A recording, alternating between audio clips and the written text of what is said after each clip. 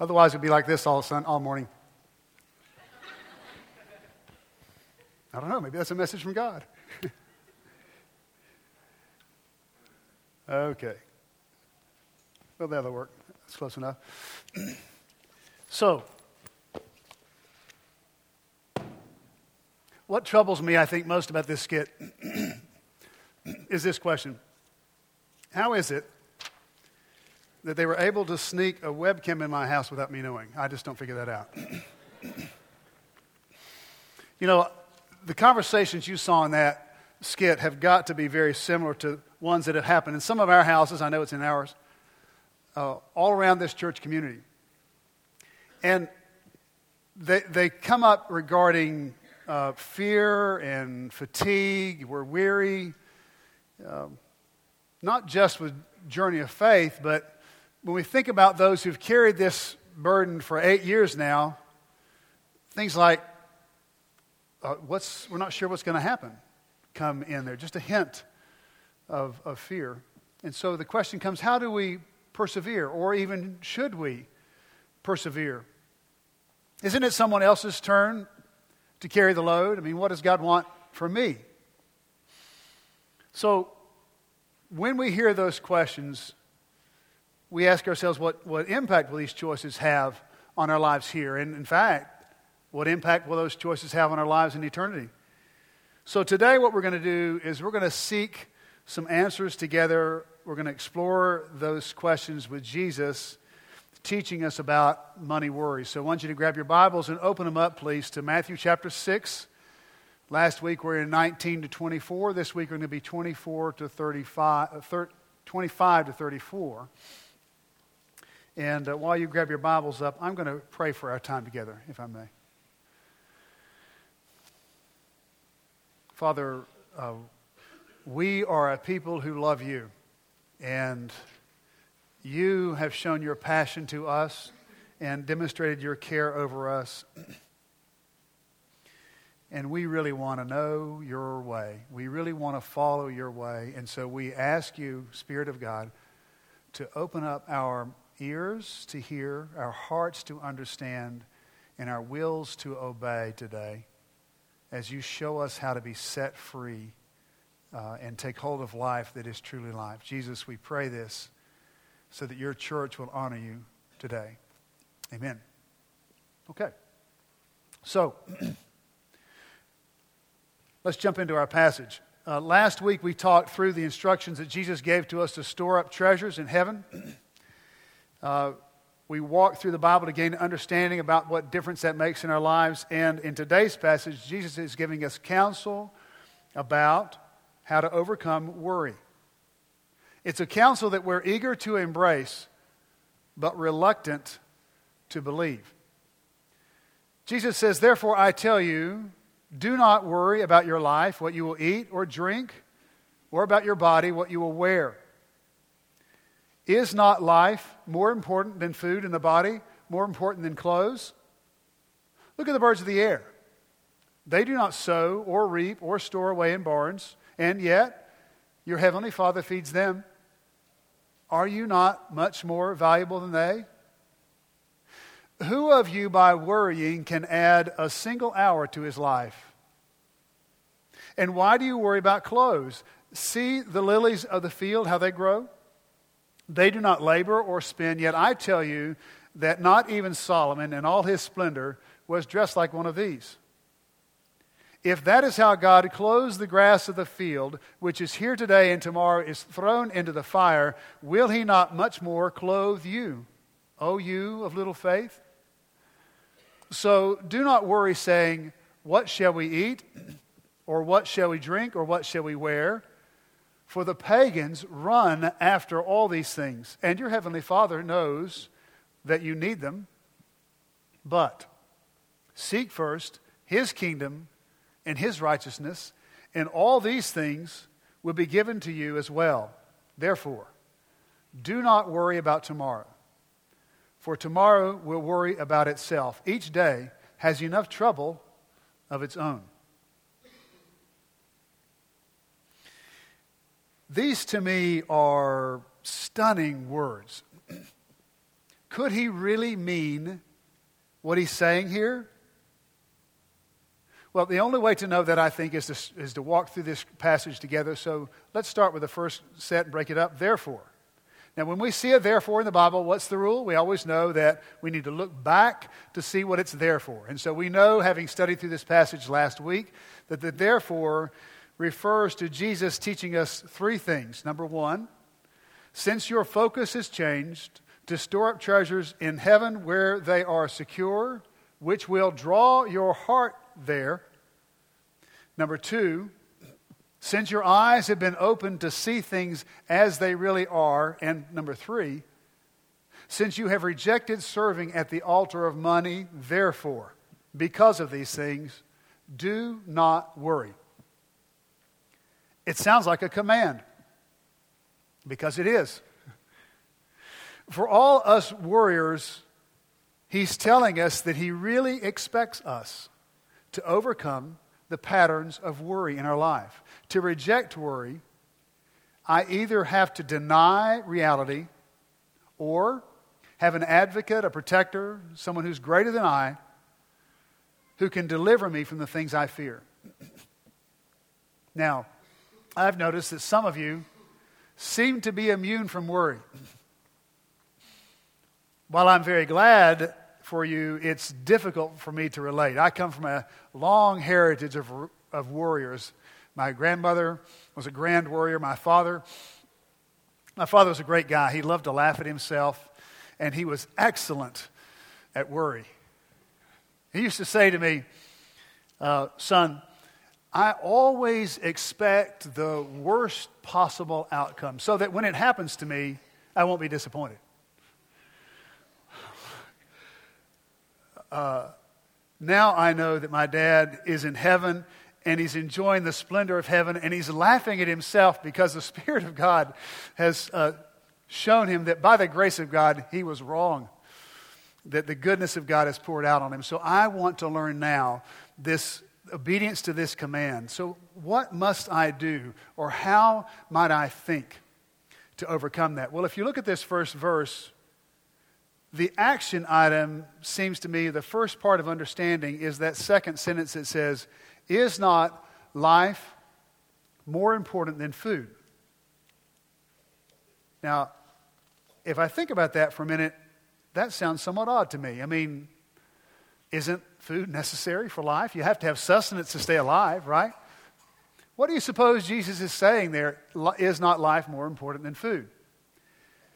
Well, when I studied this week, I remember that Jesus said he came to give life and give it to the full. And Paul said that we were to take hold of life that is truly life. Remember, we had the illustration last week that God cannot fill a clenched fist. And Paul is talking about grabbing here, grasping something, taking hold. In order for us then to take hold of life that is truly life, we must first relax our grip on everything that is important to us here, that we treasure here, including our own lives.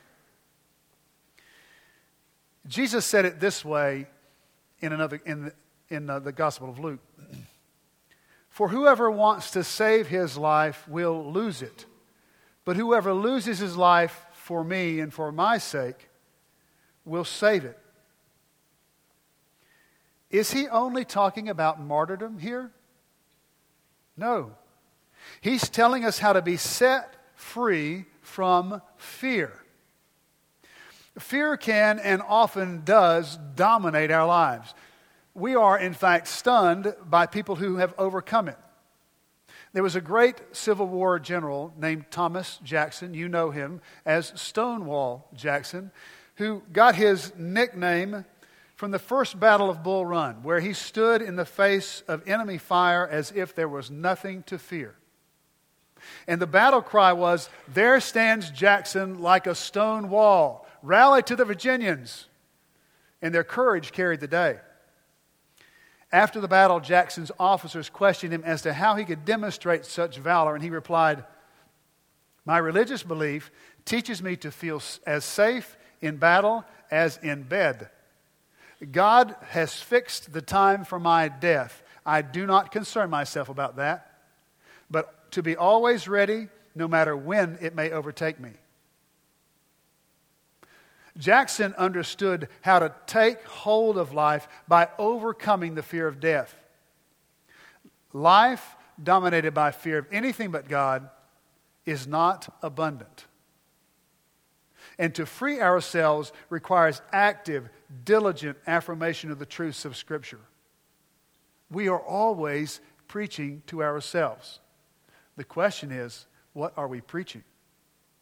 Life is more than food, and the body more than clothes. Let me tell you about some saints who would trust themselves to God regardless of what comes to them. This morning you were handed this handout noting us that this is the International Day of Prayer for the Persecuted Church. These believers are not riding on flowery beds of ease, yet most, if not all of them, could be freed just like that if all they had to do was to renounce their faith in Christ. Why don't they? They've discovered that life is more than food. They are looking toward a better and lasting treasure that cannot be taken from them. They are suffering intensely. And they are eager for freedom, yet they are aware that they have the privilege of suffering for Christ. Contrast their example with the example of the rich fool, a man that was making choices very much like what we might be tempted to make today. And Jesus told them this parable. The ground of a certain rich man produced a good crop. He thought to himself, "What shall I do? I have no place to store my crops." Then he said, "This is what I'll do. I will tear down my barns and build bigger ones. And there I will store all my grain and my goods. And I'll say to myself, you have plenty of good things stored up for many years. Take life easy. Eat, drink, and be merry." But God said to him, "You fool, this very night your life will be demanded from you. Then who will get what you have prepared for yourself?" This is how, Jesus says, it will be with anyone who stores up things for himself, but is not rich towards God. So, this man gained the motherlode of agricultural business. He had an abundant harvest. Now I'm curious, did he think that he got such a big crop from the field because he was so smart? Did it ever occur to him that this kind of abundance was meant to be shared? He had way more than he needed. In fact, the harvest was so out of the ordinary that he didn't even have room in all of his barns to store it. Never had he had a crop close to this big. And evidently, no one in his small group had the courage to warn him of his impending doom. You cannot serve two masters. Rather, he focused on insulating himself from dependence on God with earthly treasure, thinking that it would be a safe bet for the rest of his life, which turned out to be only hours long. And his treasure, all of it, was lost. Now, note the difference of those who have been liberated by the gospel as the current day example of the persecuted church in Hebrews. Remember those earlier days when you had received the light, when you stood your ground in a great contest in the face of suffering. Sometimes you were publicly exposed to insult and persecution. At other times you stood side by side with those who were so treated. You sympathized with those in prison and joyfully accepted the confiscation of your property because you knew that you yourselves had better and lasting possessions. So, do not throw away your confidence it will be richly rewarded. One holds treasure and stuffs it, storing it up for himself, and he loses it all. The others gladly give up their treasure, knowing that they have better and lasting possessions, and they are pursuing a rich reward. By all means, friends, we should be not just in prayer for, even though we should be deeply in prayer for our friends around the world, but to sympathize with them, to care for them as best we can, and to learn from them this mindset of pursuit of heavenly treasure. Now, it's interesting to me to note that after Jesus gives us this tragic example of a man making poor choices and suffering loss, he says this: "Therefore I tell you, do not worry about your life, what you will eat, or about your body, what you will wear. Life is more than food, and the body more than clothes." It sounds exactly like the statement in Matthew. The therefore in this case is pointing back to the storing up of treasures where you are rich towards God. It's another way of saying storing up treasures in heaven. Point one, freedom from worry comes from releasing yourself into God's care and trusting Him. Look at the birds of the air. They do not sow or reap or store away in barns, and yet your heavenly Father feeds them. Are you not much more valuable than they? It seems to me here that Jesus is almost speaking tongue-in-cheek. Are you not worth more than a bird or a bunch of birds? He who has shown His passion for us, we know He cares for us. So is He turning upside down the principle of sowing and reaping and replacing it with giving and receiving? Perhaps. But we know that Paul in Thessalonians says, if they will not work, neither let them eat. So we see about the birds here something that they are diligent. But we also see that they are dependent.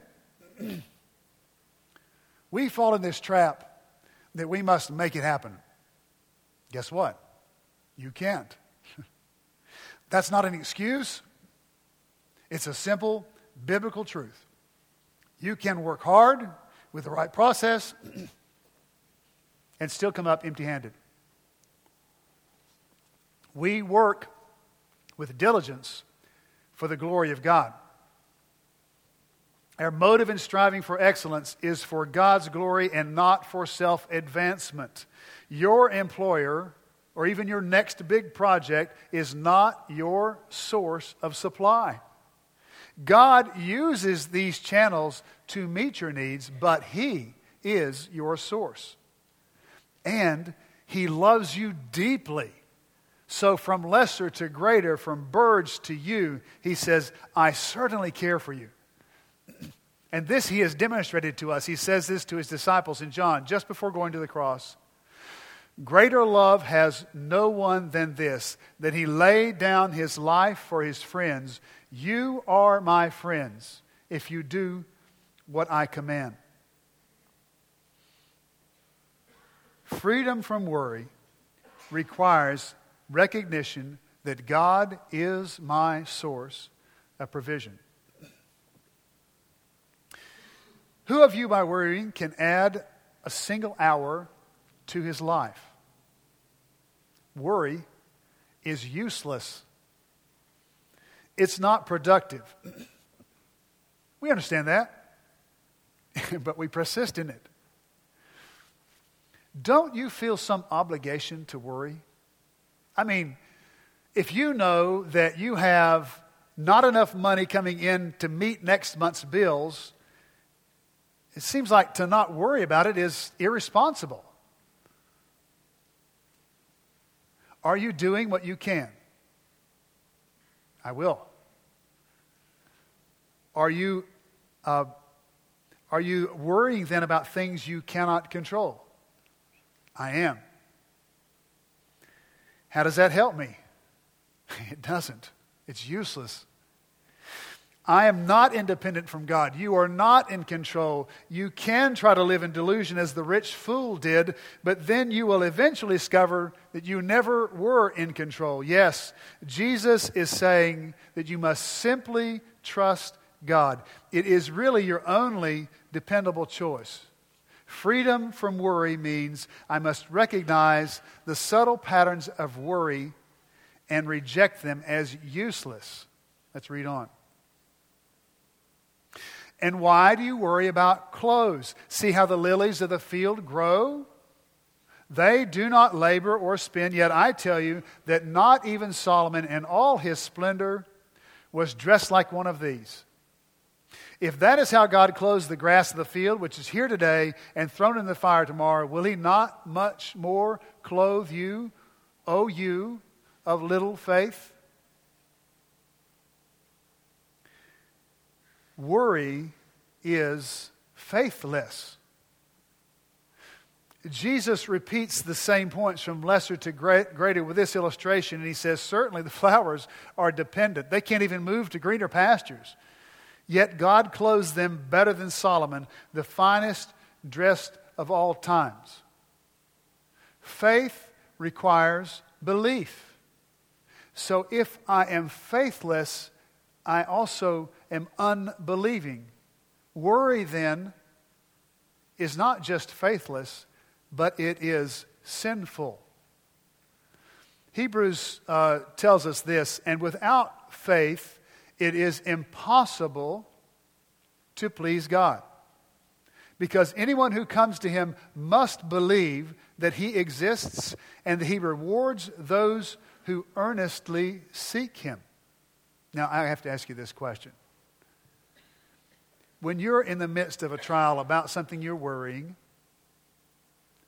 does the thought ever come to your mind, does God hear me? Yes, He does.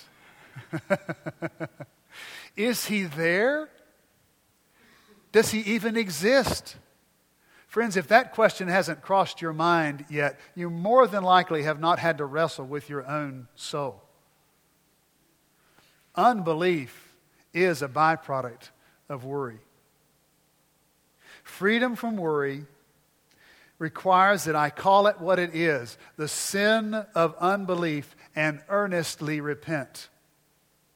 And all sin must be recognized as my mortal enemy, and I am going to do mortal combat with it to destroy it, lest it destroy me. God wants us to make an exchange and trade in worry for faith, believing that He will reward us.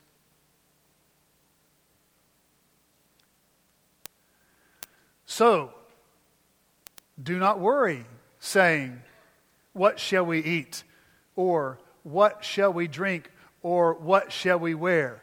For the pagans run after all these things, and your heavenly Father knows that you need them. But seek first His kingdom and His righteousness, and all these things will be given to you as well. Jesus comes back full circle from where we started last week to the beginning of this topic, to tell us where our treasures are rightly stored. He differentiates between those who serve money and those who serve God. He says the pagans run after all these things. How could they not? They certainly work to insulate themselves by that in which they trust. The Holy Spirit is the only one who can open our eyes to see heavenly treasure.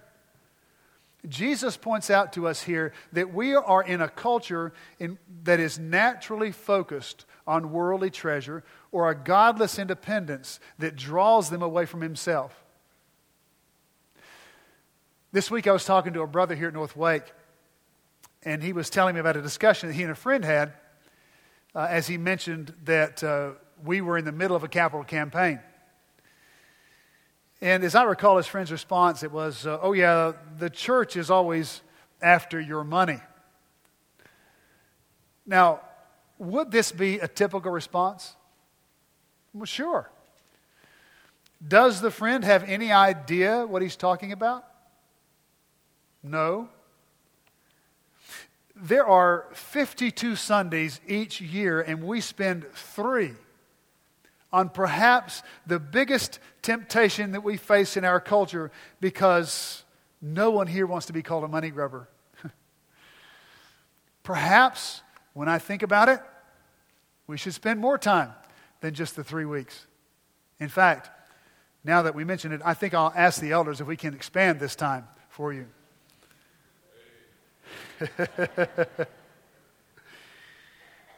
Why would this friend say that the church is always after your money? Because money is the undisputed god of this culture. Jesus tells us that the Father is in charge of our care. If He cares for birds and flowers, He will care for us. He knows our need. Freedom from worry comes from choosing to run after God rather than running after the stuff that will not last. Finally, having presented His explanation as to why we should not worry, Jesus repeats His command. Therefore, do not worry about tomorrow, for tomorrow will worry about itself. Each day has enough trouble of its own. Jesus is not speaking here in some Pollyannish naivete. He understands clearly the trials that we face. In fact, He says to His apostles, His disciples, just before He's about to be crucified, He says this: I have told you these things. What things? Pause for a minute here. I've told you that I'm going to leave you. I've told you that I'm about to be given up for crucifixion. I've told you that I'm going to send you the Comforter. And I've told you these things so that in me you may have peace. Jesus is facing the most troubling moments of His life, and He's talking about peace. How in the world does He pull that off? Because He trusts in the Father's provision. He trusts in the Father's hand in the midst of trial. And He says, in this world you will have trouble, but take heart. I have overcome the world. Freedom from worry does not pretend that life is trouble-free.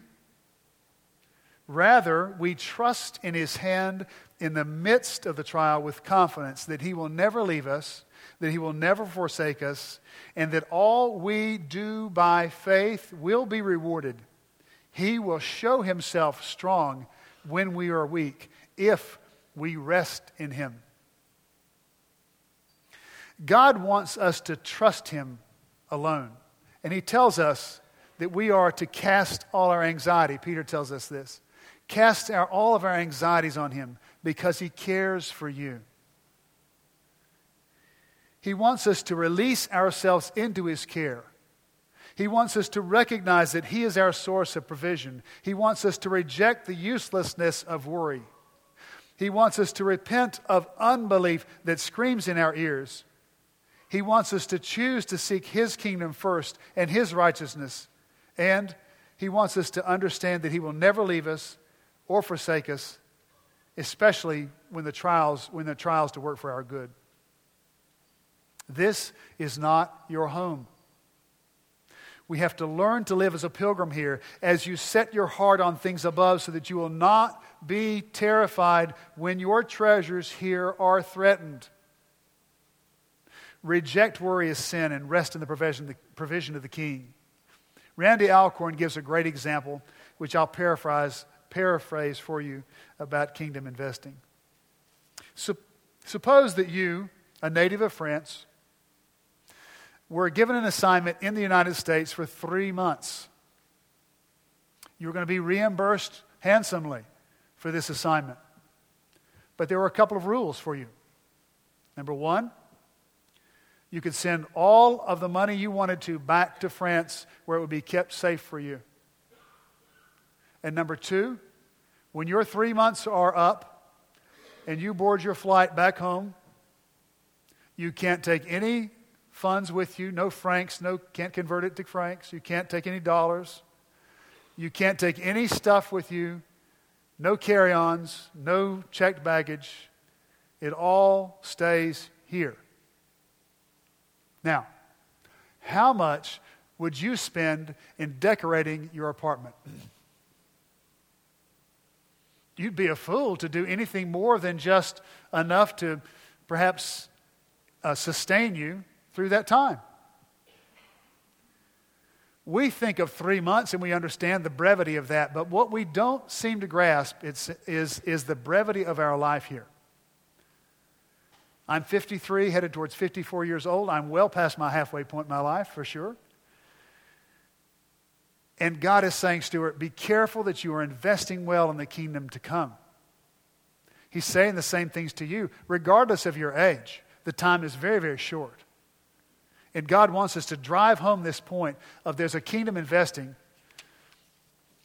that is worth all of our efforts and all of our attention. So, how do we apply Jesus' teaching then over these last couple of weeks to the journey of faith? The first question that comes to mind for me is paying for this facility, building kingdom treasure, or is it simply fulfilling man's ambition to build an earthly empire? I mean, look at this cathedral. It's grand, isn't it? Certainly, our hearts are more easily excited to see human needs fulfilled or to picture the gospel being dispensed in a dark land. All of us share this passion. We want to be careful and must be careful to wisely invest the earthly treasure for kingdom gain. So for me, the first question is this building an effective tool to advance the kingdom of God? Knowing why the building was built might be helpful to you. The old facility we had here seated about 250 people. This facility, about 1,000, both services combined, just like that one. So that's 4 times as many people impacted every Sunday morning by the use of this tool. Many of you have come since this building was constructed, since the first group started paying for this building, and underneath your feet and behind the sheetrock, some of your names are written. Many more names are written there as a desire that God would call people from the community and really even around the country to come to Him. In the lobby, you see pictures of far-flung families who have taken the gospel around the world. Because of our proximity to Southeastern, we have the privilege of shaping and encouraging many who are eager to take the gospel around the world. And we can support them after they go. We have shepherded dozens and continue to shepherd dozens of teams all around the world who are taking the good news there. We pray for them every Sunday. It's not just those who come to us, we send ourselves. As you heard earlier today, there's a team that left this morning, homegrown, to continue to develop an outreach of which Journey of Faith will be a significant part. In fact, it will be the main funding vehicle for this ministry next year. By the use of this building, we've been able to plant 2 other stateside churches who will make major impacts in strategic cities in this country to encourage a gospel witness where that culture is moving further and further away from the gospel. We also intend for this building to be the maximum of this campus. In other words, that local communities will be planted from this community to extend the campus in that fashion, where we cooperate one with another. Through this building, ministries like Hope Counseling and Feed Ministries and others like that make significant impacts into your local community. It is not a building so much as it is a tool. Who then should be a part of the building of the kingdom through this tool? It's important to note that more than half of the cost of this campus has already been underwritten by the folks who've been a part of this campaign for 8 years, and many of whom were started long before many of you came here. They've already carried that load. Should those who have carried that burden since the inception, should they place it into your hands, and who have not taken part of it, or who have not carried the burden for that full time? About 60% of you, 6 in 10, participate in the journey of faith, which means that 4 out of 10 of you do not participate. Already, Lead Gifts in next year's campaign have committed somewhere around $73,000 of support. The rest of us must fill in the gap to keep this 8-year pace of around $200,000 per year. In fact, we know we have a need for additional children's space, which should encourage us to step further up, well beyond that number. You hear numbers like that and you think, way out of my reach. None of us can meet that need alone. But through the cumulative giving of the whole, God certainly can meet this need, unless we give way to fatigue or fear. Perhaps the question would be, who should not participate?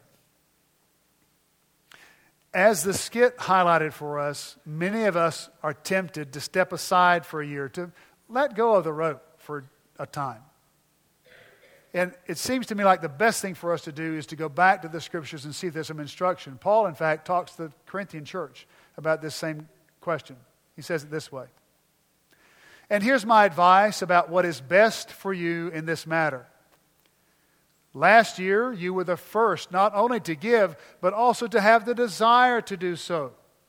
Now, finish the work so that your eager willingness to do it may be matched by your completion of it, according to your means.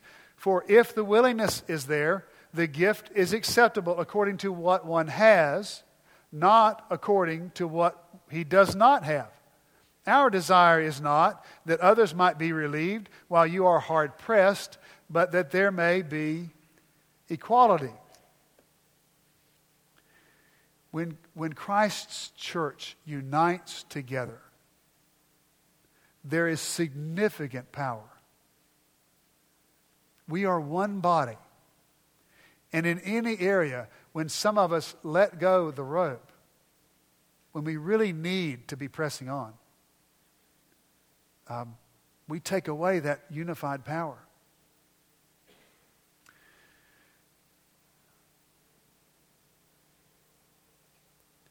When we are done,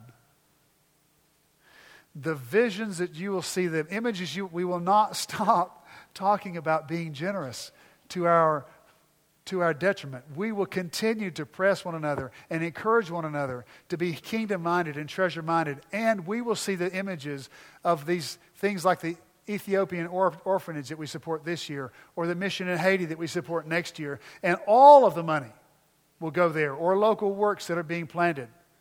And we will celebrate together at the work of God. It's something for us to anticipate. But we have to press on through it so that we can see it come to completion. So, just like I will and my family this week, we'll have to spend some time together as families and ask God, should I participate?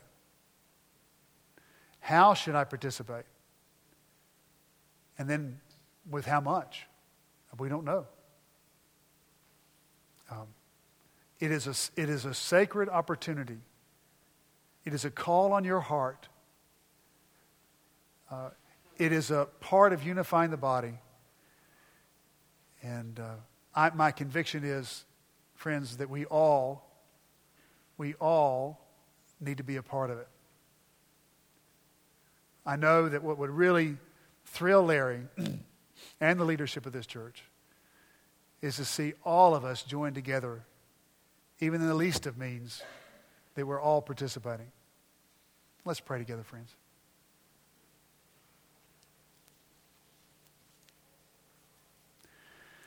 Lord God, being well aware that this is a place, when we talk about money, that is right in the face of our culture, and that we even ourselves wrestle with how do we rightly steward that which you put into our hands. Even if we do recognize that it all belongs to you, we still don't know what to do. So God, grant us this grace this week, that we will see reality as it is, that we will see the things that bring us joy, that we will reject worry, and that we will be eager to send treasures on into heaven. God, that we would be eager to honor your name, that we would be eager to see the gospel proclaimed through the use of this tool, this building.